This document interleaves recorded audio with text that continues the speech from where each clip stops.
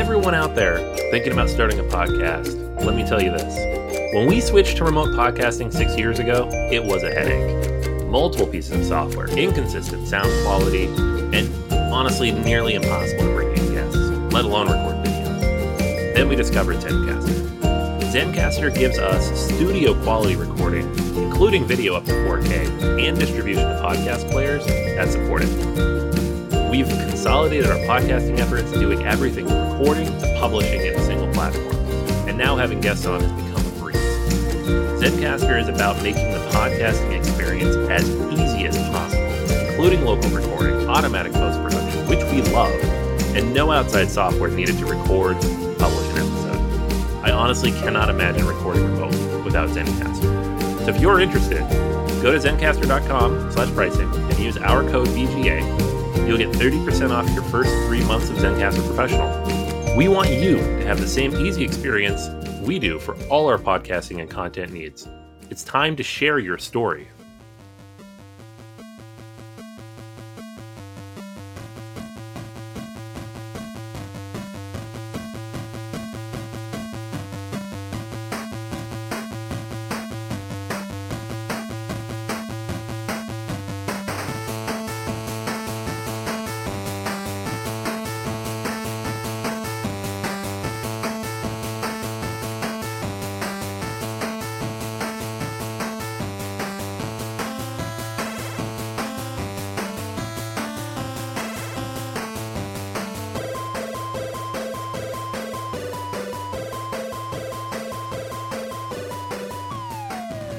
Welcome to Board Gamers Anonymous, the podcast about board gamers and the insane fun we have at the table together.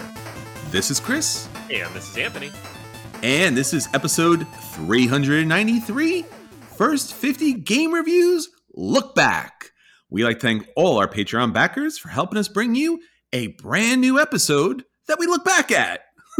Yeah, in 9 years.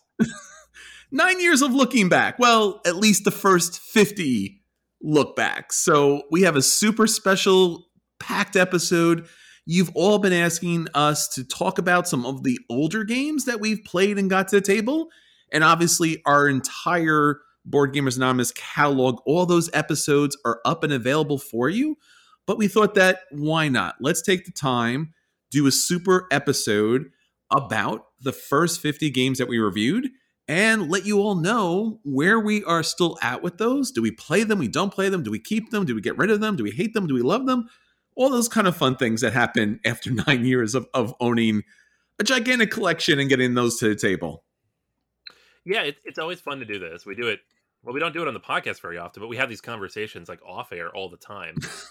And we're like, well, why don't we record that? It's interesting to talk about the stuff we were playing 9-10 years ago at this point, and that we were recording episodes about and reviewing.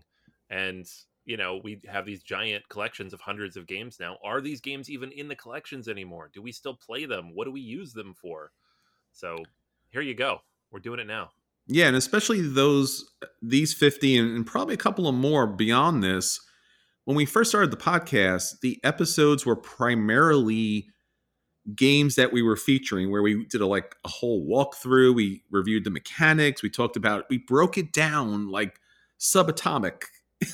Right. We don't do that as much anymore, because I think now that there's been so much information out there about the board games, you're seeing a lot more information long before the games hit the table.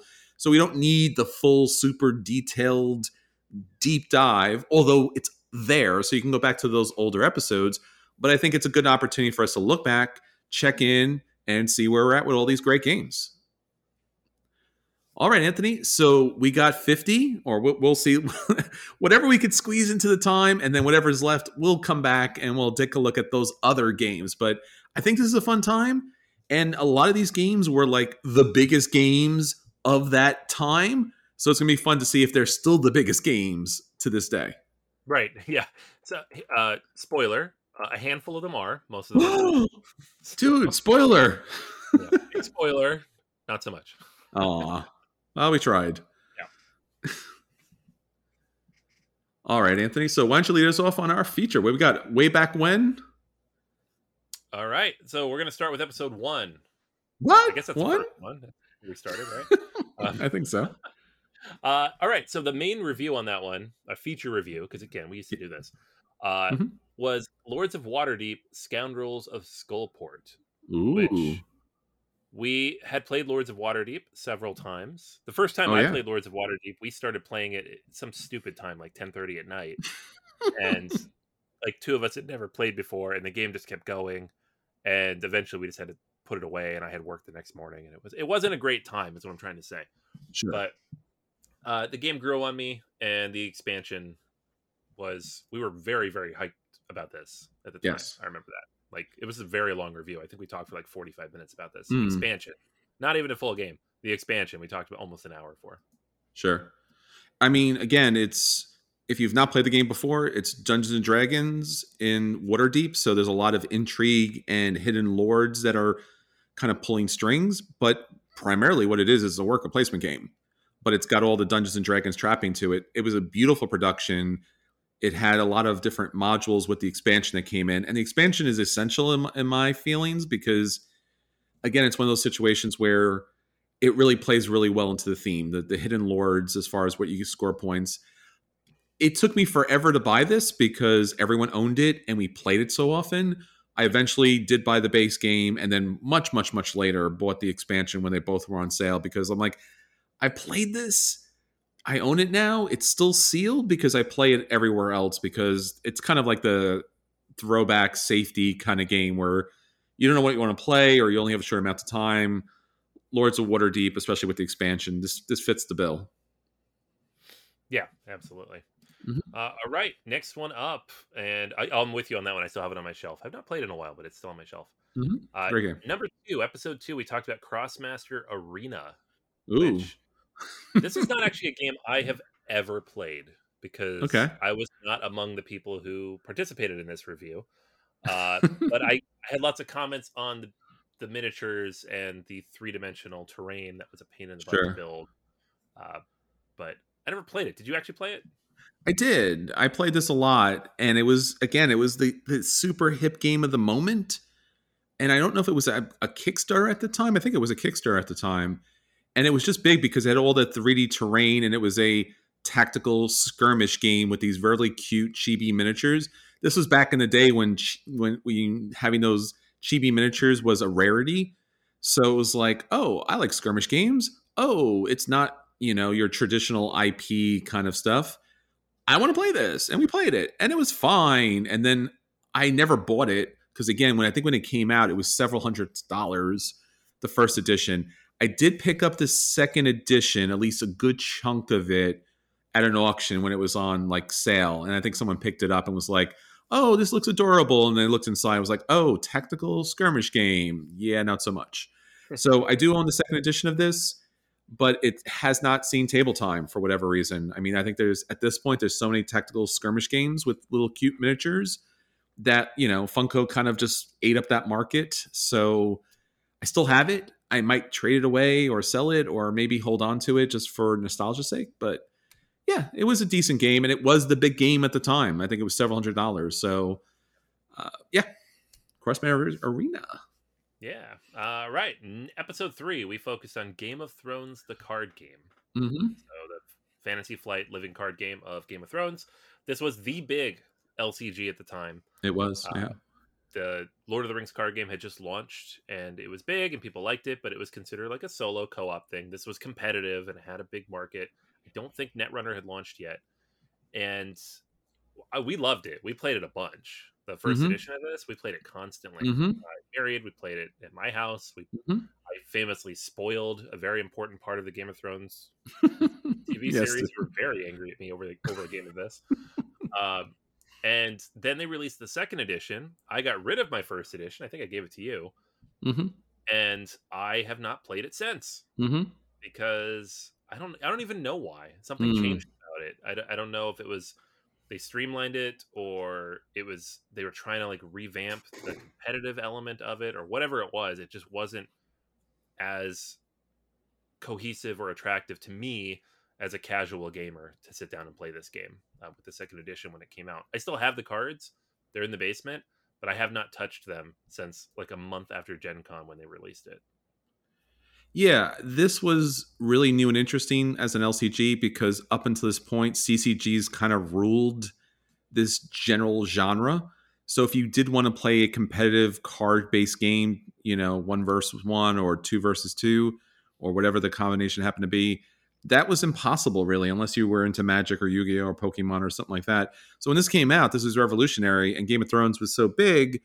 And again, it had really nice pieces to it, and it just had some variable kind of setup and a little bit of deck building to it.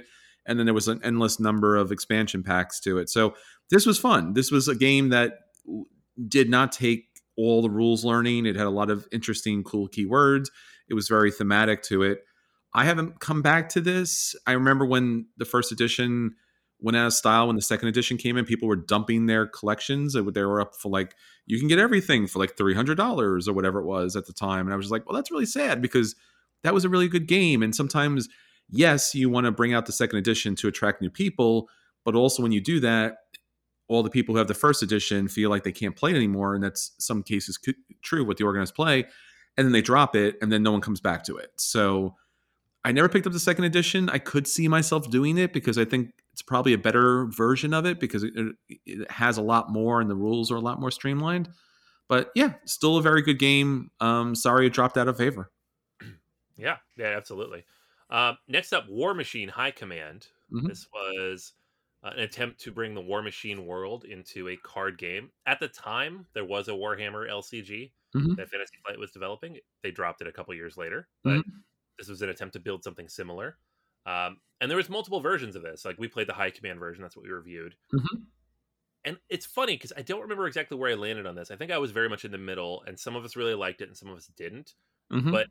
I think we all generally soured on it after our Yeah. initial review. And at a certain point, eventually, we're like, "Wow, this is actually terrible." And then you could find the game for $5, and it was Yeah. Yeah, no, it's quite a shame, and it's really terribly unfortunate that that's what came of it. all right. Next up, we have Nothing Personal. This one was the Tom Vassell game. We'll just call it that. Like this was his game. He put his name on the box. He's working on it with another designer, and it was you were mobsters. You were stabbing each other in the back, and the thing about this game is I found it enjoyable from a very just pure gameplay perspective. But we made the mistake of playing it at Myriad the couple times we played it. A lot of people got super angry. It took everything very personal. The name of the game is Nothing Personal. Don't take it personal. It's I don't know. The game became hard to find. I never had a copy. It wasn't mine that we played. Sure. But it is a game that if like I had the right group for, I would probably go back to because I did find it enjoyable. Mhm. But I haven't played it again since probably the year we played it the first time. I got a copy of this at an auction. I was glad I did. This was a Tom Vassell release, I think, along with somebody else. It was a very rich, everything was nice and high quality back in the day when you didn't really get nice quality pieces. And it was very much as you said, Anthony, very much like you're just kind of rising to your top, but eventually you'll be screwing everyone else as the kind of game goes on, which is a little troublesome at the table. Yeah, I think my copy might still be in shrink, which is, and again, like you said, Anthony, might be a little bit of a sad statement. I believe they came out with a second edition, they did. Yeah, which might have sharpened, and I think it came with. I think there was an expansion that you could pick up as well. But I think at that point, people had moved on from the game completely. So, yeah, still a good game. But yeah, the second edition again came out, and I don't think it landed as well as the first edition did. no. It's a hard game. Any game like that where you're stabbing each other so much, you really need a specific group. And there are other bigger, better games that do that. Yes, All absolutely. right. Next up is a game that is on my top 100. It's in my top 10, I think. I think it's in my Sure. top 10. It's number 9, I think. Spirium. This game, I think, might be the first game we played as a podcast where I was like, yes, this is now one of my favorite games. I love Mm, this. A okay. lot of the other games we played, I'm like, this is very good. I enjoy this. Some of them were on my top 100, but they kind of faded away. But Spirium is still there. Sure. When I was still in Pittsburgh, like the last couple months before I moved, several of my friends discovered Spirium. They all got cheap copies somewhere on eBay or something. And they were like, oh, I want to play this game. And I was like, 1,000,000%. I will teach it. I will play it anytime you want. we got like 5 plays of it in before I moved, and I was like, I love this game. Hmm. So, yeah, Spirium is still one of my favorites. It needed an expansion. It still does. It's probably never going to happen because it's almost 10 years old, but Sure. still, like from William Adia, designer of Kalis, I consider it one of the best games ever. I wish it had a little bit more to it, but I still really enjoy it. Yeah, I remember liking this game a lot when it came out. It had a production that was of its time. And like you said, it needed expansion because the final cards were always going to come out. So you basically, if you knew the game, you knew what cards were coming out, you knew what to build towards. It just needed a little more variety added to it. It didn't even need a full expansion, just maybe a little card pack or something like to it. Yeah. But still a very good game. And, if you can find it, you should get it and you should play it. I still recommend this game. Yeah, it's still relative. I think they overproduced it, and it was cheap. Mm-hmm. It was. Can you imagine a Euro game with 2 hours of mechanics for $35? Yeah. How did this not sell better? Come on. The production, I mean, the artwork was very good. The production was a little less. It was. But like I said, it was of the time, more or less. Like, I think that was the changing, where games were starting. Like we talked about Lords of Waterdeep. Like, that's a pretty amazing production versus like Spirium. Yeah, hopefully it's on the list soon for a Kickstarter upgrade. Yeah, that'd be great. All right, next up is a game that I highly disliked. I don't remember my final rating. I don't burn much anything, so I probably just gave it a dodge. But Bruges was not a game I enjoyed at all. So I'll let you talk about it because I know you like it. Feld. It's our boy Feld. How you not like Feld? Bruges is one of my favorite games of all time.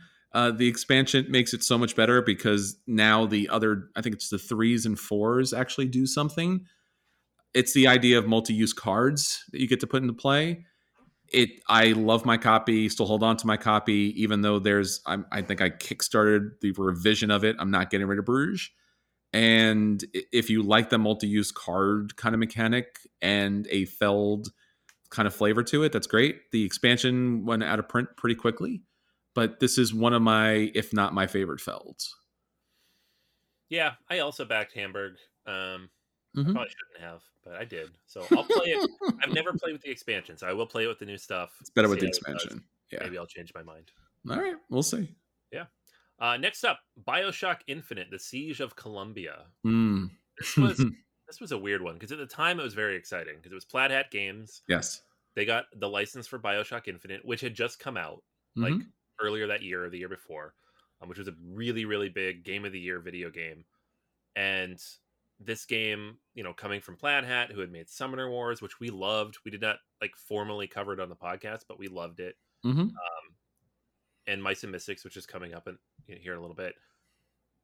And I can't remember where we landed on this. I think we really talked ourselves into liking it a lot. At least I did. But I went back to this game, I think 2 years later in 2015, like right before I moved to Pittsburgh, and it didn't hold up. Just like the video game doesn't really hold up as much as you think it did. I don't know if it's a theming thing or if it was like of the moment or we just had a mania around it, but I've not played this game since. I didn't really enjoy it, and I sold my copy. Yeah, I think, again, just like the game, it had a lot of promise to it. And I think Plaid Hat did whatever they could to make a game out of the video game. If you've ever played the video game, it's a first-person shooter, and it's got a really interesting story. I mean, just the story alone, and definitely some of the gameplay, it is certainly worth playing the video game. It was supposed to get a lot more gameplay to it, and it was never added for many, many reasons. You could take a look at that in a whole separate thing. The game itself is interesting because the two main characters are on the run. So when you play the game, you're assuming that you're going to be playing, just like the video game, one or both of the two characters. Right. But you're really not. You're playing the two different factions. Yeah, you play the bad guys. You play the bad, and it's also weird. Remember the zip lines? Yeah, you're zipping all over as bad guys. Yeah, and the zip lines. It was the combat was difficult because the only way to travel between the spots were the zip lines, and like you could get attacked or something. Like I remember it was wonky as far as that was concerned, and I think inevitably it was on sale. Like they were just dumping the copies because people had the expectation of playing the main characters in the story, and you weren't. the main characters were in the game, but they were like just an NPC throughout the game. So the factions weren't really that built up. I mean, they are there in the game, but yeah, it's a 2-player game, I guess. Weird. Nice attempt, but weird. So yeah. It's a weird game. It's definitely a relic of its time. Yes. I've not seen or heard from this game in nearly a decade. Yep. All right, next up we have a game that definitely survived a decade. Suburbia. Yes. It's another game that's in my top 10 of all time. And I spent $200-$300 on a deluxe edition of it that I have gotten to the table exactly once as a solo game, so definitely worth all those 20 boards I bought. But you got every color now. Yeah, no, it's man, why did I do that? It's BGA Games' best game though. It's Suburbia. It's about building up a city. It's one of my favorite themes in gaming is building a city, and very few board games do it well. Suburbia does it the best, and it has for 10 years now. So it is an all-time favorite. I do wish I had a smaller box of it so I could carry it around with me. Sure. But I still own it, and I still try to get it played occasionally. Yeah, economic Euro with tile placement. So based on how you drop the tiles, things benefit off each other. It still remains one of the best games of that ilk that's ever been created, in my opinion. I have the video game on the app. I played it recently, surprisingly enough. I was like, oh, this is still good. I didn't back the super deluxe version, which I do regret because I do love the game so much, but I also purchased and had everything else from the previous game and expansions. I'm like, I don't know why I'm doing this, but in another world, I would have certainly done that, and it would certainly been worth it. But this is a game that remains relevant, and I think will be a modern day classic 10 years from now for sure. Yep. All right. Next up, a Canterbury, number 10. This was my first Kickstarter, so that's a place in my heart. From our friend Andrew Parks, who is much better known for his work on games like Star Trek Attack Wing, even his own game, Core Worlds. He worked on Star Trek Frontiers, like the Star Trek stuff. He did a lot of Star Trek stuff. Yep. But Canterbury was one of his own personal productions. He put it up on Kickstarter. It barely funded. I was very excited about it. We drove all the way to New Jersey. We went to his mom's bar. Yes. And we got the chance to play the game. I still have my original copy with his signature on it. It's very beaten up at this point. And I have not played this game since Myriad Games. Yeah. I think we played it 3 or 4 times together. We played it there. We played it at Myriad. Played it in my basement, maybe one more time. And I enjoyed it. It's very much a spreadsheet game. Where it is. All these little cubes out to represent different combinations of things you've done. And there's an actual chart they give you to calculate points. But it's good. I say it's good. I remember really enjoying it. I haven't played it in almost 10 years. But, sure. It holds a special place in my heart. And I keep holding on to it because it was that first Kickstarter game. Sure. Which is like a weird thing to be sentimental over. But when you have 200 plus backed Kickstarters, you're like, this was one of the good ones, I guess. Yeah, it was, I think at the time, and we might have even called it, or it was Spreadsheet the board game. Yeah. And the downside to it was it was, again, of its time where it was just a very thin board with cubes on it. And I remember that was the first major game that I just kind of feared playing at the table, because you bump the table, you're done. Yep. There's no going back at that point. So, and I remember it being very simple. Like basically there's 3 actions, like it's like build or tax and build or something like that. Yeah. It was very simple kind of, gameplay there. Yeah, this was a nice production, but again, this would never fly today. They would be dual layer boards and also Spreadsheet the board game. People will play dry games, but this was pretty dry. But I remember enjoying it at the time. So yeah. Yeah, no, it wouldn't hold it up at all. But it's a memory. I hold it as a memory. Aw. Yeah. All right, next up, we have 2 games that we talked about in episode 11, Star Trek Attack Wing and Star Wars X-Wing Miniatures. These were games that came out within a year of each other originally. And Attack Wing was brand new at the time, so we were reviewing that, but we were reviewing it in comparison to X-Wing, which had come out the year before. Sure. Both of these are based on the same flight path system. They just have different IPs attached to them, with some additional mechanics, which I'll let you speak to, because I really never played Attack Wing.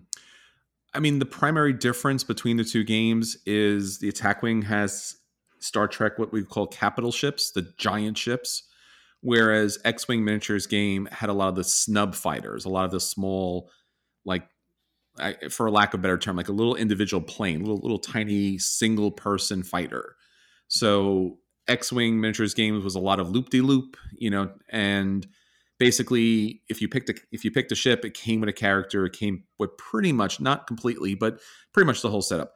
Attack Wing was better because you put a whole crew in there, and the crew could do a whole bunch of different things, and you could swap the crew between different races and stuff, and that was a lot of fun. And at the time, there was the organized play event for Attack Wing, which was DS9 based, which huge fan. That's my Star Trek, and loved it. The organized play event is an amazing experience. Winning, I guess limited edition ships and cards, and every week you get little bonuses and things like that. And there was the big prize at the end that I won, but they're both very good, and they have since got a lot of different upgrades and resets and reboots and a lot of different pieces to it. At some point, for me personally, the miniatures just became too much. I own a good chunk, at least that early first, second kind of wave, and then a few other stuff for both for X-Wing Miniatures and for Star Trek Attack Wing, but it has not come back to the table. It's nicely tucked away. It may come back to the table at some point if I have the space just to leave it out, but it's not that kind of game where someone's ever asking to put that on the table, because you have to know the game. There's no way of putting that the game and just spending 5 minutes to let people know the rules. Like, you have to know the cards. It's a lot of stuff on that. Yeah, for sure. Yeah, I own a bunch of X-Wing stuff. It's in my basement. I always thought that I'd get it out and play it when my kids got older. My son is now older. He's at the age we could play this, and he's not interested. So I'm like, all right, they'll stay on my shelf. It's a very good system. Both games are still around. I mean, Star Trek Armada kind of took the place of X-Wing, and that became somewhat of the bigger game, but also that struggled itself as well. That was the capital ships, but from the Star Wars universe. Mm-hmm. And again, Attack Wing has had multiple iterations of it, but I see more people playing Star Trek Ascendancy than they are Attack Wing. Yeah. All right. Next up, we have the next Stefan Feld game we reviewed, Amerigo. This was brand new at the time. Mm-hmm. We played a copy someone that we knew at the store had gotten in from Kickstarter. Mm-hmm. And we got, immediately, we got to play it right away with all the extra little Queenie bits. And I remember playing this 3 or 4 times, almost successively. We played it originally. Then I brought my wife's cousin. He was like 16 at the time, and he did it with us. He was very overwhelmed, but it was fun. Played it a couple more times. I eventually tracked down a copy of this because I enjoyed it so much. It's again another one of those games that just jumped out at me immediately of like, this is great. Cube Tower and the exploration element. In retrospect, obviously games about actually exploring and exploiting and destroying real world locations that had humans already living there, not so great. But mechanically, it was a lot of fun. Yeah, mechanically, it's one of the best games for me. It's like 1 or 2 in the Feld kind of collection. The Cube Tower is such an interesting mechanic if you've never played with that before. Basically, there's a whole bunch of different cubes of whatever colors they happen to be. You drop them down the tower, and then a bunch get held up by some of these scaffolding as it goes down. So not everything comes out. And then based on what comes out, it tells you the strength of those actions that you can take. And then as the game goes on, you keep throwing the cubes back in, and it also knocks off other cubes. So it's such an interesting idea. And I know it's not the first time it's ever been used, of course, but it's such an interesting idea for a Euro game because it allows you to have choices of actions at different strengths based upon the randomness of the tower. Mm-hmm. And then there was this kind of jigsaw puzzle kind of map that you can explore and build up on. So this is also another Feld game that got a city reinvention because of problematic theming. And I'm looking forward. Is that Marrakesh, I believe? I don't remember. I think it's Marrakesh. I don't remember which one that is. Yeah, I think it's one of those. Mm-hmm. Yeah, I did not back it, so I guess I wasn't paying attention. It's too expensive. Stupid Kickstarter. All right. Another game that was a retheming of sorts at the time, Star Trek Catan. We talked about this in episode 14. This was the Star Trek and original series reimplementation of Catan. Now, they've done a few other reimplementations of Catan over the years. A few, yeah. Surprisingly fewer than you would think, considering what they've done with Pandemic at this point. Mm.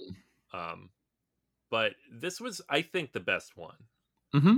I really enjoyed it at the time. I went and bought a copy, and I don't even love Catan, Mm. but I really liked how it did Star Trek, and it implemented all these different elements of it. You had the little miniatures of the different ships. You have individual player powers based on which character you're playing as. It was a lot of fun, Hmm. and I don't even know where my copy is anymore. I don't remember getting rid of it, so I think I have it still, but I have not played it in a while because again, it's Catan.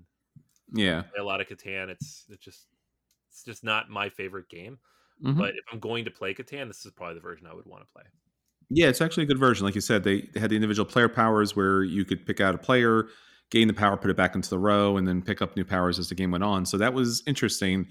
The pieces were obviously a lot better. You had these little plastic space stations and enterprises to kind of instead of the roads and the cities. And then there was the expansion that had I guess it was the frontier map where basically it had the actual Star Trek universe kind of laid out. So instead of being stuck to the Catan type of board, you actually were able to build out on this whole map, which really brought it to the next level. I own this. I own the expansion. It got so little game time. I can't even begin to tell you. I don't even know why that is. Like you said, it's a weird. It's the best version of Catan that I've played, but also at the same time, it's Catan and Star Trek. So like the Yeah, Venn diagram of getting people to play those things is a little odd to say the least. yeah. That was the challenge. All right, next up we had Bootleggers. This was a game that had been out of print for a long time, and like one of us had heard about it through the grapevine of something, probably another podcast, and it became available, and we got it and we played it, and I remember being like, "Okay, that's a game," and then we moved on. So I played it personally for review. This was a game in which you had like little trucks that carried around barrels of whiskey that you were bootlegging, Yes. and maybe that was it. Maybe we just like the toy factor. I don't That remember. was, yeah. I think it was the idea of like, hey, it's kind of a Euro, but also it's kind of like a naughty theme a little bit. And like you said, the toy factor was very large on it. And again, you have to remember back 9 years ago, that was novel at the time. Yeah. So yeah, this was fine, but this was something that we never came back to. I never picked up a copy of it and never missed it. No. Uh, yeah. No. Same. Speaking of games that we kind of ignored immediately after playing for review, Relic Runners Oh my in God. episode 17. Yes, It was Days of Wonder, so we it were was. very excited. New Days of Wonder game, and then we played it, and Daniel, Mhm. who was fresh to the show at that point, promptly broke the game, like immediately broke the game, You figured it did. out, solved it in like 10 minutes. And we're like, ah, yeah, this isn't very good, and then we moved on. Yeah, it was this weird game where like it's relic runners. So you're trying to pick these relics up, but primarily the game is laying down these like little roads or little trails. And it's just like it's the beginning of the end. It's probably I shouldn't say that's terrible to say, but like it was the beginning of like Days of Wonder just like hitting home runs. It was like, and here's a bunt. And you're like, oh, Days of Wonder, you're so much better than this. Honestly, I think you're right. It might have been like beginning of the end type of thing. Like there was, I would say, two good games that came out after that. If you're not Mm, counting expansions sure. Which you're not, yeah. to get the ride, like we had Quadropolis, which I love, Mhm, mhm. and Five Tribes, of course, which is amazing. Mm, Um, mm, maybe Yamatai too, but that one's a tough one because it kind of sure. faded away pretty quickly. But yeah, Relic Runners didn't work. Didn't enjoy that. Nope. Next up, we had Robinson Crusoe: Adventures at the Cursed Isle. Mhm. We played this, and so here's the thing with this one. We were loaned a copy of this game because we Yes. couldn't find it. It was out of print. No. It's hard to find Mhm. because Z-Man, they only print like 1,000 copies of anything. And it was quite literally nearly impossible to learn how to play. I took it home because I was the rules learner at that point, Mhm. and I read through that rule book 2, maybe 3 times. I tried to play it solo. I tried to play it multi-handed. It wasn't really working. So when I brought it in and we played it together, we made many errors because it is one of the worst rule books ever written. The first Mm. edition Robinson Crusoe rule book. It's just absolutely terrible. But I think we were new enough to the hobby at that point. This was like within 9 months. I don't know that I realized how bad the rulebook was. Right. Sure. So the review is still good because it does a lot of good things. Like it has that mechanic of you draw a card, it does something, you put it back into the deck, it comes back later, it does something else. It's a very challenging cooperative game. There's a lot of interesting things going on, like the survival element of it. It's much more thematic and story based than like Pandemic, which I don't think any of us loved. Hmm. So it was amazing as a cooperative game, but man, it was a headache to get through. And then our review we recorded live at Myriad, which was Oh my God. also a little bit of a mess. If you listen back to it, it's still there. You can hear it. It's a bit of a mess, but I still have I have second edition now. I never got the first edition. I have the Hmm. second edition of this game. I do love it. I have played it recently. It is an amazing game. It's just Trevicek and Portal have put a lot of barriers in the way to enjoying it that they've slowly removed over time. I remember two things about this game. One, obviously that it was scenario based, and you just had to meet the mission conditions of that scenario, which was fun because it was different. But also at the same time, the problem with that was that when you got the game, and you mentioned like the rulebook being so bad, it gave you like all the pieces in the box. So sometimes you didn't even know what you were playing with. So it had a large setup time, and that was kind of rough Yeah. because at the time it's like, oh, I want to play this game. It's like, sure, let's see what scenario, let's see what pieces that we need to play with this. Let's see how those pieces work. And I was like, geez, this is the thing. The thing I did like, you as you mentioned, Anthony, the cards that like you got bitten by a spider, stick the card back and see what happens later. Yeah. But it also had that mechanic where instead of you could roll the dice to see if you could succeed, or I think you paid an action or something, like basically you took a loss to ensure that the outcome was positive. And I thought that was an interesting thing too. Like if you really needed to do something, you could, but it would cost you, I don't know, was it time or something else? So that was a cool idea. I remember seeing like the second edition and other things, and I was like, oh, this seems still very cool. I wanted, and then I just kind of flash back to that rule book and the setup and everything, and I'm just like, can't do Yeah.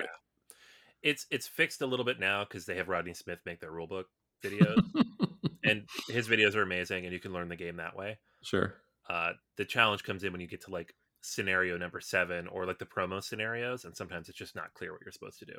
Sure. And you got to wait until enough people have played it and figured it out. But we'll see how it goes with that very expensive Kickstarter. Woof. Yeah. That was dumb.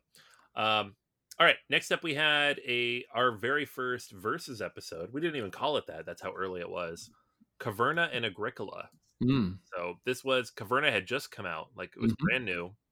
And didn't we have we had Earl read the rules, right? We had someone else go through it and kind of we were all prepared because you all had played Agricola a bunch of times, and we're like, all right, we're gonna play Caverna, we're gonna get this played. And I was not of the mind for any of it because I didn't enjoy Agricola very much. Sure. And so we're comparing these two games. That I was not super involved in this conversation, if I recall, because I just didn't really enjoy Caverna or Agricola at the time. Mm-hmm. I remember later the following year, Daniel and Drew and you and I played Caverna. I was like, oh, this is actually great. Why didn't I play it when we first got it in? I completely ignored it. Sure. I think I did the walkthrough review for the episode. And I think that was also at the game store, which was also really challenging. And Caverna has a lot of rules. And I believe it was my copy because I remember paying, I think it was $90 at the time, which was a lot at the time, yeah, crazy amount of money. And it's still kind of a lot of money, but also it's a very good game. And I think, as you mentioned and remember correctly, I think we played it at my place. And you need a lot of space because it's a lot of boards, and all of the different tiles come out. So it's a standard worker placement game, but unlike Agricola, which utilizes cards for special effects, this actually has room tiles or field tiles that you can kind of purchase and then place on your player board, but everything's in front of you. So you really have to take a look at it. And again, Caverna is a lot more forgiving, where Agricola will punish you. So this is still a favorite game. Obviously, the expansion that came out for this was very good. It kind of gave you that individual, unique player powers. And I think they just announced another expansion with like fiends or something. Like there's supposed to be like some negative kind of monsters that come into play. Yeah. So still a very good game. This is another game that I'm predicting, just like Suburbia, that will be around 10 years and still considered a classic. Absolutely. Yeah, I mean, I think it's the pinnacle of his worker placement games. And I say that with some caveat because I really think Fields of Arle is the best, but Fields of Arle is very limited in who can play it because it's a 2 or 3 player game if you have the expansion. Sure. And that expansion sometimes out of print. So yeah, Mm-hmm. Caverna is the way to go. Yep. Terra Mystica was our episode 22 review, and Mm-hmm. this was a game where Dan came over. He's like, "I want to play Terra Mystica." I sat down and I played 2 players with him, which this game is not great at 2. Now, 10 years later, I know that, and it clicked for me immediately. I love the puzzle of it. I love the multiple things that I was trying to do. I love the map element of it. Like, it's a messy game in some ways, but it's also an elegant game in other ways. And now that I've played it probably 50 times, I can see that it's not very well balanced. It's the cult track is kind of tacked on. It doesn't really need to be there. You can kind of see what's wrong with the game by just looking at Gaia Project, which is a sci-fi re-implementation that removes some of those things that don't work and balances the factions a little bit better. But I still really, really enjoy Terra Mystica. It's been around forever. People still love it. You can get it online. You can play it on your iPad. You can play it on Board Game Arena. There's Gaia Project if you want a space version that's better balanced. There's multiple expansions for this. And there's Terra Nova that's coming out next month, which is a lighter, more accessible version of this. We have not played, so we can't say if it works, but I am looking forward to that. Yeah, I still have this. For whatever reason, I still have this, even though I like Gaia Project better. It's that good of a game. I've played it a lot. I think it's fine. And that's pretty much how I feel about it. It certainly should be a game that I should run out and purchase, but for some reason, it just never landed for me. I remember after the fact looking, at Board Game Geek, and there's just so many people invested in it, and like the whole idea of like opening moves, like almost like chess calculations, precision, percentages, and things like that, which I think is amazing, and I really appreciate that of that community. I don't know. It was just never a game. Maybe it was the Magic Bowls or something like that. It's still a good game. It's just never really fully landed with me. Yeah. I mean, we all have those games. Like for me, it's Bruges and Agricola, where people are like, how can you Mhm. not like those? I don't know, just don't. All right. Next up, we have Battlelore Second Edition. This is they brought Battlelore back. We were so excited. They're like, oh my gosh, it's in Terranoth. This is going to be amazing, and it was. The game was really good. I gave this a buy. It was one of my Sure. favorite games of that year, I think. And then it kind of died by it came out around Christmas, and by the next Christmas, the game was dead already. So, Fantasy Flight doing their thing. I Yeah, still that's have the all. I own all of it. I love this game, but they never released all the content, which is dumb. yeah, it's incredibly dumb, and they. I mean, this game benefits from having the elves, which I've said probably a billion times at this point, but the elves, the dwarves, all the other good races, because if you don't, then it becomes samey, and it's an awful, terrible, sinful shame that this never really had the full flush release of it. I did pick up most of it. I did miss the initial Asmodee dump sale, which breaks my heart. And I think I purchased a bunch of it on Miniature Market, and then somehow they lost stock or something. So I never got all of it, at least what was available. I have the app and everything else. It's Command and Colors, but with fantasy and some extras thrown into it. Still a great game. Will be forgotten, unfortunately, but still one of the best. Again, for me personally, just because of the extras and because of the characters, probably the best Command and Color system game for me personally. Yep, definitely. All right, next up, episode 24, we talked about Quantum. This is designed by Eric Zimmerman, and it's a area control-ish game with D6s that takes Mm-hmm. place in grid that you build of different planets. It was a Kickstarter game, an early one from FunForge of Tokaido and Takanoko fame, Mm-hmm. and it was great. I remember really enjoying this game, and then it went out of print, and it was really hard to find, and it's still out of print, which is dumb because it's a good game. I think it will come back though because it's on Board Game Arena. It's fairly popular from what I've heard on Board Game Arena, Mm-hmm. so I think that alone, and because Asmodee owns the license for this, they might see that and be like, "Oh, maybe we should bring this game back." but it had great artwork. It had just a nice table presence. It was relatively straightforward and fun to play, but nice and asymmetrical, and the dice made every game a little bit different. It was a good one. You forgot the one thing about the game. The sticky dice? The sticky dice. Yeah. I backed the Kickstarter. I own it. I still love the game. I did play it on Board Game Arena. And initially, the dice were sticky, weirdly chemically sticky. They did send out replacements, but that was the weird thing about those games was it just had the sticky dice. And I never, before, after, never saw sticky dice again, but they had sticky dice. But yeah, it was, again, it was a small, I guess, depending on how you look at it, it's like 4X tactical kind of squadron kind of game where the dice, the pips on the dice represented the different kind of ships. And it's a great game. It's just, like you said, Anthony, if it ever got a full reboot, a Kickstarter or an upgrade or something like that, that didn't have the sticky dice, I think it would blow up again. But I think it's going to get forgotten because, again, we're dealing with days of just like endless, beautiful, gorgeous miniatures. So I don't know if they bring this game out. I don't know how they would bring this game out where it doesn't have miniatures and has just D6s. So still a great game. Still own it. Still love it. Yeah. I wish they would reprint it. Whoever has a license, which again I think is Asmodee, so they should just do that.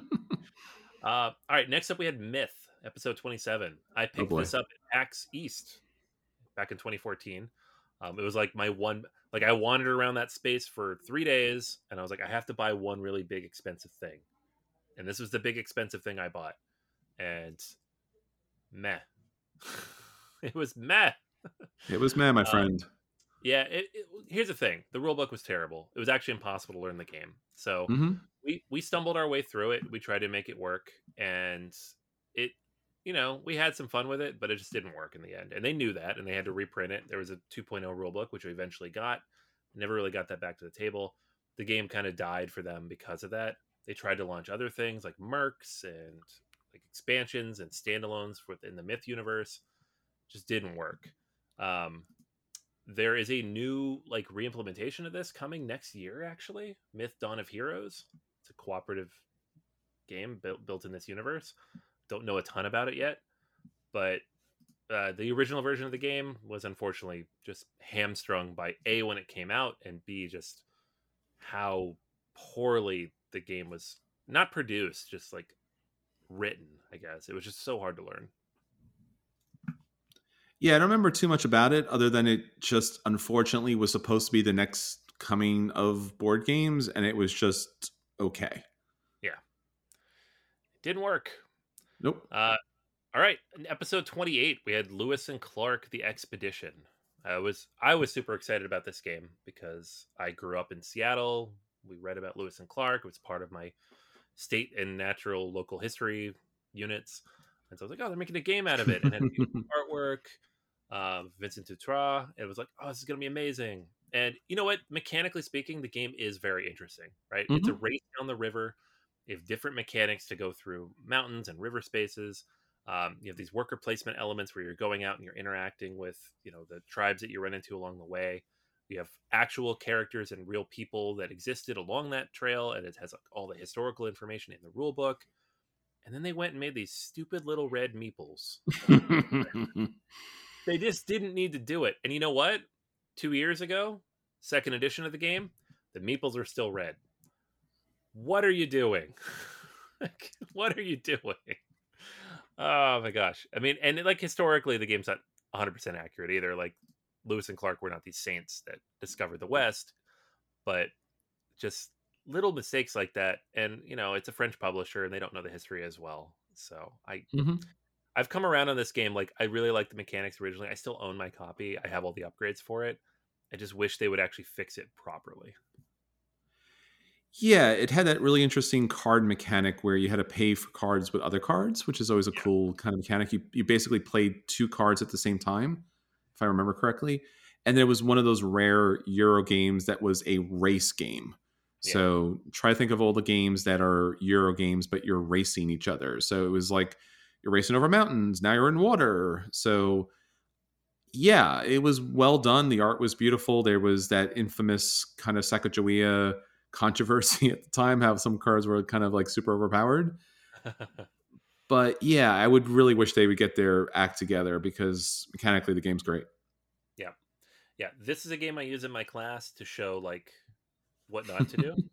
Don't do this red meeple because why? Yes, And then the next game is a game I use in my class for the opposite reason. sure. Freedom the Underground Railroad from episode 29 because it is a example of a historically accurate game that attempts to show and experience history and rather than, you know, boiling it down to its core components that are borderline racist. So, yeah. So about America's troubled, terribly tragic, troubled, problematic. I don't even know what the right word is here, but Lewis and Clark, the expedition, it gets it right. And again, this is always a surprising thing about board games. Oftentimes we're like, oh, it has some theme in it. It feels a little like it. It has the characters and representation. When you play this game, and again, I highly recommend that you play this game. When you play this game, you really do feel like you have lives in your hands. And it's again, it's a bunch of cubes and a bunch of symbols on a board. There's nothing really overly ornate or thematic about it, and yet at the same time you feel the impact of it. This is certainly a game that if you ever want to convince somebody that board gaming is art, board gaming can evoke real emotions, it's this game.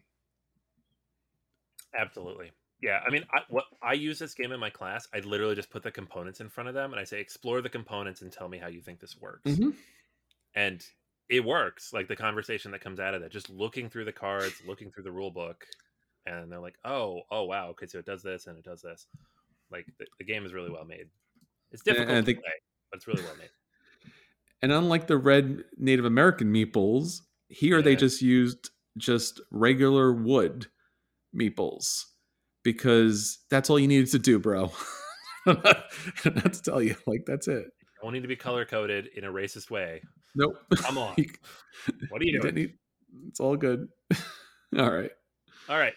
Moving on. Episode 31, we talked about Mice and Mystics. This is from Jerry Hawthorne and Plaid Hat Games, and it is a dungeon crawler with little mice going up against rats and spiders and caterpillars and all sorts of cool stuff.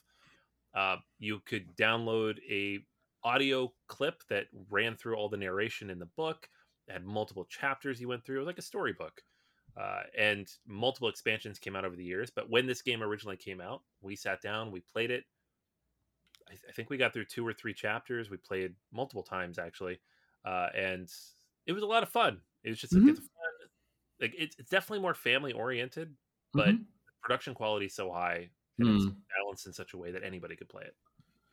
Yeah, this was a big hit for Plaid Hat Games. This was a nice dungeon crawl, but like you said, it had the family kind of vibe to it, and it kind of lived up to anything. You know this much better than I do. I haven't heard about this game in forever. I haven't seen this game played anywhere or anyone talk about it in forever. And it was the biggest game of the time. Yeah, I don't know what happened to it. I mean, part of it is Plaid Hat was bought by Asmodee, and that And they also produced a bunch of other like-minded games, and yeah, that they just flopped immediately. yeah. It is still in print though. So if Asmodee is still printing copies of the game, I have to imagine it sells well because they Mm. they're pretty picky about what they actually bother to print. Plaid Hat didn't get this game back when they reestablished. It wasn't one of I don't their. believe so. It's still listed under the Z-Man store. When you Okay. go to, And then remember they came out with that flight path system for Mice and Mystics yeah, with the birds, and that was like it had like all this additional detail where they could kind of like pivot and flip and stuff like that, and it was just like that's amazing. And it's also way too complicated for the people that you brought in initially for the base game. yeah, yeah. That game was unfortunate. I have that Mhm. game. It's in my basement. It's very good. I've played Amazing. through it Yeah. a couple times. The kids, we haven't gotten to it yet, but it was not it was like a 3.2 weight game targeting families who had played uh Mice and Mystics, and I'm like, well, you gotta wait till the kids are like 10 or 11 then. So At least. and by then they're Sure. like, let's just do X-Wing. Yeah, pretty much. All right, number 32, episode 32, we talked about Russian railroads. This was a Mm-hmm. brand new game at the time, and I loved it right off the bat. This was a pretty pure worker placement game. You had a central board, you placed out your workers, and you were building out your own personal railroads. In retrospect, the game needed something additional, and we've gone over this 100 times. We talk about German Railroad expansion, and it really makes the game 100 times better. But when we did the review, I gave it like a glowing buy. I loved this game. I love the snowballing points. I love every part of that. But I know you were a little cooler on it, right? Well, I mean, ironically or thematically, it runs on rails. Yeah. So that was always the weird thing about it, because there was always a best first move, or again, it's a worker placement game. So this is always the best first spot. So maybe you want to take an engineer, always the best first spot, or the extra workers. So like whatever the player order was, it was almost a given which spots you would go to, because they have diminishing returns. So that was the only downside about the game. It's still an amazing game. I still like the game a lot. Still have played the game since then multiple times online and in person. But yeah, German Railroads makes the game, just opens the game up and takes away that kind of problematic player order situation. And now obviously this American Railroads was a small expansion, but Asian Railroads is huge, and it was a super expensive, also re-envisioned version of it. So it didn't, if you bought that, you have to buy all of it again, which I just wasn't willing to do. So I never was able to pick up German Railroads because it's been super out of print forever. At some point, I will probably grab a copy of it and then be happy with Russian and German and just call it a day. Asian's fine. No problem with Asian. Just a matter of like, do you want to score 600,000 points? Yeah. I don't want to calculate that. Sorry. Yeah, the Ultimate Railroads thing drives me crazy because I have everything. I've paid for it. I tracked it down. It was hard to find.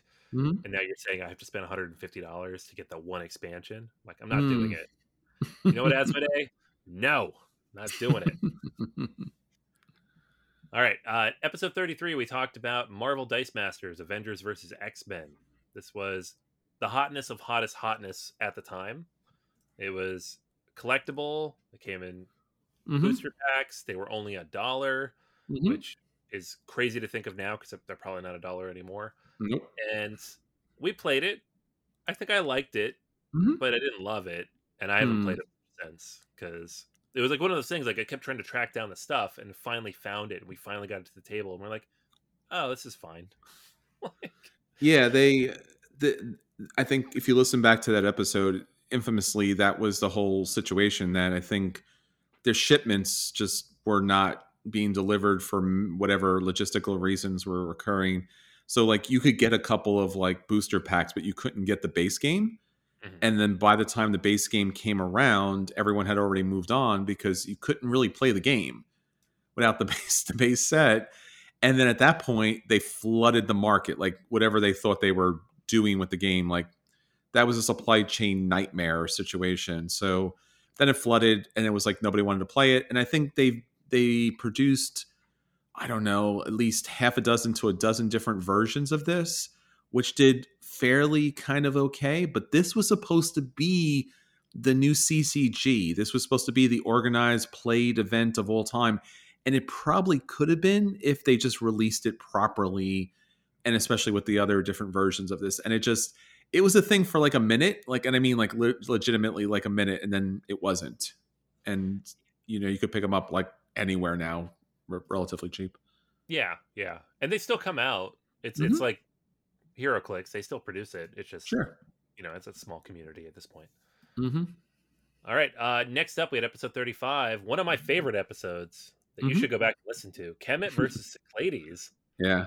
This one was a blast because some of us hated Cyclades and some of us loved Cyclades. I don't know. It turned into a nice, solid, legit argument that had to be edited down for content to make sure there was blood everywhere, man. Blood and sand everywhere. I just remember sitting down, because this is back when I used to edit the podcast, and I was like listening to it. I'm like, wow, we got really mad.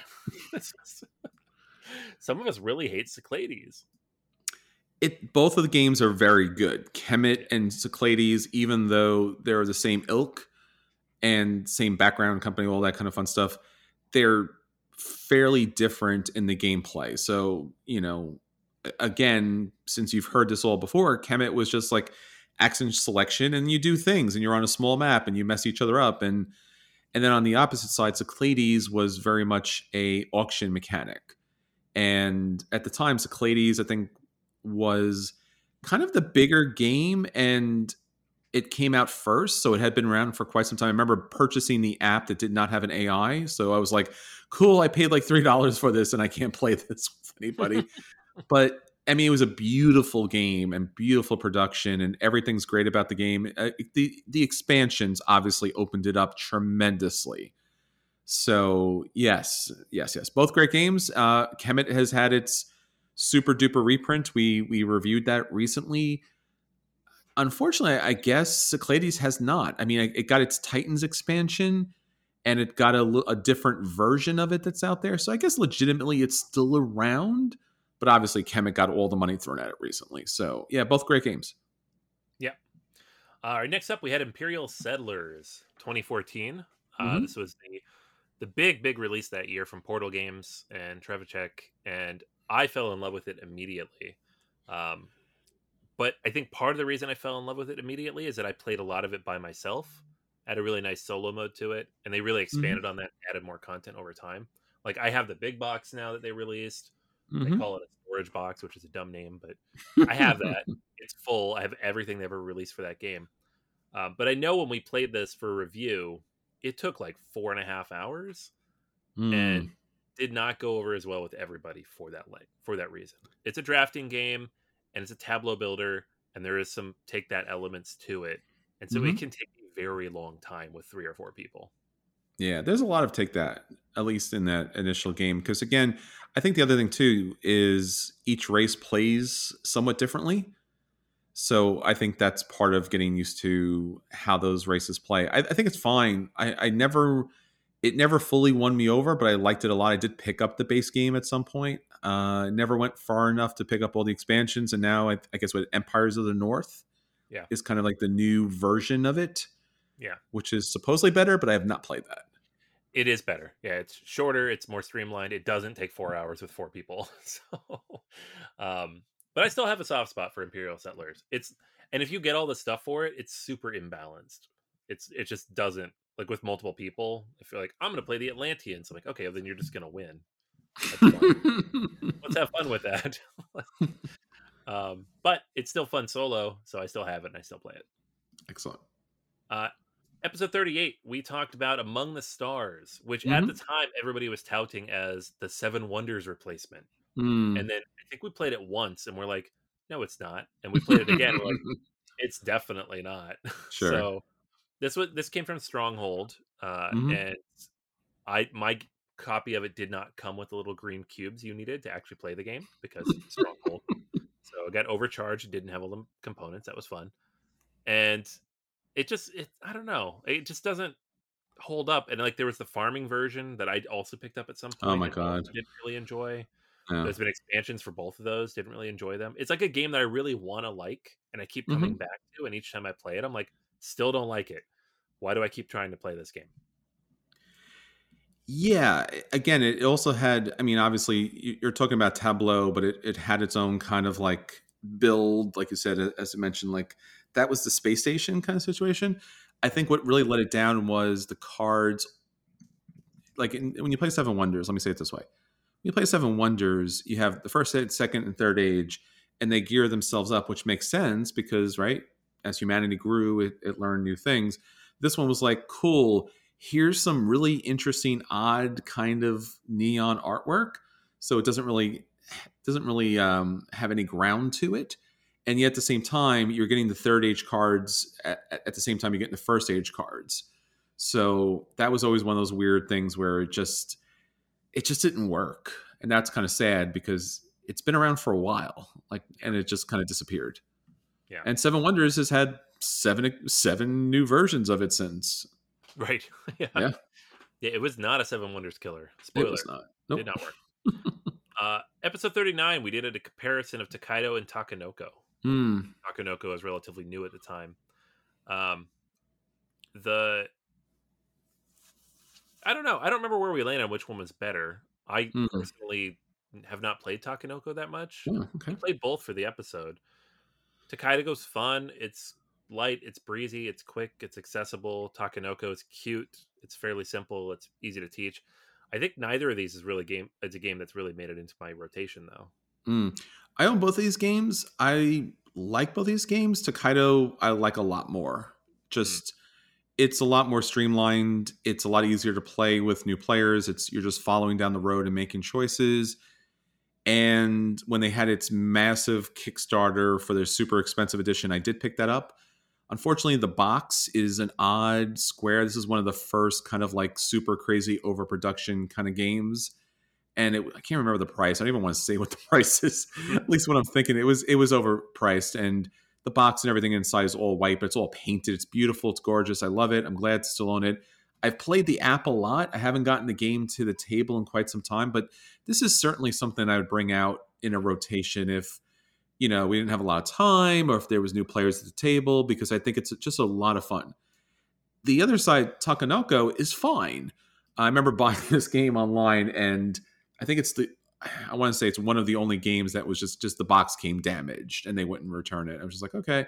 And again, it looks a lot cute, but it's a challenging game because you have to grow the bamboo and the panda has to eat the bamboo, and there's a lot of dice rolling. So there's a lot of extra pieces to it that I think it was a little harder for a generic audience. Plus, there's a way to kind of break the game as far as pulling the cards are concerned. The expansion makes things better. And I think this was also the game that got the first Uber edition. I think Takenoko got the giant wooden box. It was like $300 with the giant pieces in it. I never picked that up. Never went that far with it, but it's a fine game. They're both fine games. I think Takenoko, will kind of hover on the outside of being like somewhat, just outside of being like a regular rotation game. But I think Takedo will always be somewhat of a modern classic just because it had its big production. Everyone loved it. It had multiple expansions. People loved it. And again, it's a simple entry level game. And it was that very quiet, scenic game that you could play without breaking your brain because it was just set collection. Yeah, absolutely. Mm-hmm. All right. Next up, we had Thunder Alley from GMT Games. This was the NASCAR game. Mm-hmm. And it's been re-implemented and re-released in a bunch of different formats over the years. There's like the version where it's like the future and you're destroying things, but the Jeff Horger and Carlo Horger game from GMT Games, Thunder Alley, it was probably one of the best racing games I ever played, and I liked it a lot, and I was keen on keeping it. And then I realized I don't actually love racing games. Mm-hmm. I don't play them that much. And at some point, Flamme Rouge came around. I'm like, well, I like that one. I only really so. It was good. I gave it a really strong review, I remember, because it was like a really good implementation of that because the mechanics were not so random. It wasn't Formula D, but it faded for me pretty quickly. Yeah, I don't remember too much about the game. I thought it was a good game. I thought GMT did a good job of it. I never was going to be into NASCAR. And that game kind of convinced me like, oh no, this is pretty cool. Like, that's great. But I never had any interest to come back around to this. Sure. Dead of Winter, a Crossroads game, episode 42. This was the hottest of hottest games ever at that point. Like the whole world revolved around Dead of Winter in 2014. Mm-hmm. You all finally dragged me to play it because I know Daniel was super hot on this. Mm-hmm. You had played it and you're like, this is good. And I played it. I'm like, I don't like zombies. I don't really like cooperative games, but I really got into this. I really enjoyed it. And yet it's like Cthulhu for me, where no matter how much I enjoyed it and could say this was an amazing game and I will give it a high rating, I still don't really want to go back to it, and I don't own a copy of it. So sure. I haven't played it in a while, except if I'm at a game group and it comes out and people are like, this is what we're playing, I will play it, but I don't own it. Yeah, I played this multiple times. I never played the expansion. I know it was on our top listener list a bunch of years, in fact. Yeah. And I really enjoyed the idea that, like, even though it seemed like a zombie game, is mostly a survival game, the challenge is that you have to have players that are savvy enough to kind of manage that whole trader element to it. Because everyone has a win condition that's slightly different, and then the trader is like next level kind of stuff. Right. So thematically and story wise, I mean, I think this is another Plathead game. I think they did an amazing job with this game. But again, I think you needed a game group who could just handle that kind of complexity. But the characters are a lot of fun. You basically get a bunch of characters and they're all different and stuff like that. So yeah, no, I surprisingly never owned a copy of this. Like you said, I'm not a zombie guy as well, but this was the game that if I ever had to play a zombie game, it would be this game for sure. Yep. All right. Next up, we have a game that would not be published in 2022, Pandemic Contagion. This is a game in which you play the diseases trying to destroy humanity. Jeez, guys. Yeah, it's a short card-based game. It's not designed by Matt Leacock. It's designed by Kerry Grayson, and I'm pretty sure it was Drew was very excited about playing this. Mm-hmm. We all played it with him, and it was actually mechanically it was perfectly fine. I do remember being mildly like, I don't love games where you kill everybody, and then fast forward 6 years, and you're like, yeah, no, that didn't age well. So yeah, I will never play this game again. God no. I have a very faint memory of this game and being like, sure, I don't know. No, not so much. Yeah. All right. Episode 46 is when I checked out because my daughter was about to be born. Mm-hmm. And you and Drew, I believe, talked about Small World. Small World is one of my favorite games of all time. It's a Days of Wonder game. It seems like endless numbers of expansions that have come out since. And then most recently, it's had IP re-implementations. So I think World of Warcraft got a version of it recently. And it remains one of my favorite games. I've oftentimes will just jump onto the app. The app is really great. I don't think there's a lot of people on it for like multiplayer competition, but the AI is very good on it. So basically it was a, re-implementation of Vinci, which a game that I never played, almost picked up, where the brilliance of it was an area control game. Love area control games, especially back in the day. But your race would get tired or worn out and go into decline. You flip them over and pick a new race. That's so much fun because you get to play not just one asymmetrical race, you get to play multiple versions of it. But yet it was deterministic battles. You just had enough tokens and you could take over that spot. And it was quick and easy. It was fun. It was Days of Wonder, one of their best. It's their best Days of Wonder game. I picked up the Kickstarter with the super expensive Crazy Edition. I don't regret it at all. That edition has not gotten table time because it's in a giant wooden box with no handles. So, yeah. Still love the game. It's still a great game, but nah, not so much. Yeah. I still don't think I've ever played Small World somehow. Oh, man. We'll get you there one day. Yeah, I don't know why. I'll break out the super giant wooden box. Oh my god! And then I'll never play it again because I'm like, well, if I can't play that one, I'm not That's gonna right. play it. All right, episode 47. I think Daniel joined, and you all talked about DC Comics deck building game versus Marvel Legendary. I still never played Marvel Legendary. Somehow I always played this game. All I ever heard was negative things. I know the game is fine, and I played Legendary, Alien, and Predator, but I never played the original. But we played a lot of DC Comics deck building game. I love that game back in the day. Yeah, so the DC deck builder we used to call our potato chip game. It was very simple. It was basically an Ascension kind of deck building game. So you had a market, basically. And in this game, you basically only had, I believe it was one or two kind of currencies. So like money to purchase thing or knocking people out. And what was weird about the DC one was like, you added the cards to your deck. So here you're a Batman, but now Joker is on your team for some strange reason. But it did thematically somewhat kind of play through because like if you got Batman's equipment, it gave Batman plus powers. The Marvel Legendary was legendary at our game store because so many people purchased it and then sleeved it. And it was just an insane number of cards to sleeve. The challenge of that game was that depending on the hero selection, the villain selection, and the other variable kind of setups, you either stomped that game within, whatever short amount of time, or you got stomped and there was nothing you could do because, again, combinations. So it's fine. You're basically building up like a little Marvel, Agents of S.H.I.E.L.D. strike team, and then you do the thing, you fight the bad guy. But it had so many cards to it. It had a lot of expansions to it. It's good. It's not that it's bad. It's just again, it's just variable. Like when you're walking in, somehow the game's already against you or you're going to win the game. And that's kind of weird, but yes. And it also had one of those mechanics where it's a co-op game, but you can win more. So like you could be the winner, which was always like a weird kind of game condition. I hate that. Yes. Like go all in or don't bother. That's right. You don't. All right. And then the last episode that we will cover here, and this is where you took over editing duties on top of everything else. Yes, I'm so sorry, everybody. I was learning. I was young. This was, you and Drew went through a bunch of games, but the feature game on that episode 48, was La Isla. Mm-hmm. This was another Stefan Feld game. It was a small, I wouldn't say small, but it was a smaller box game.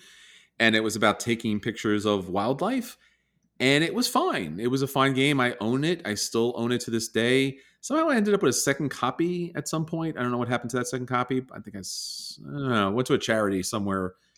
It's a fine little Euro game, and it's Stefan Feld, and it's that production of the time. And so I'd recommend playing it. But again, this has certainly been forgotten. I wonder if it will get his city version update.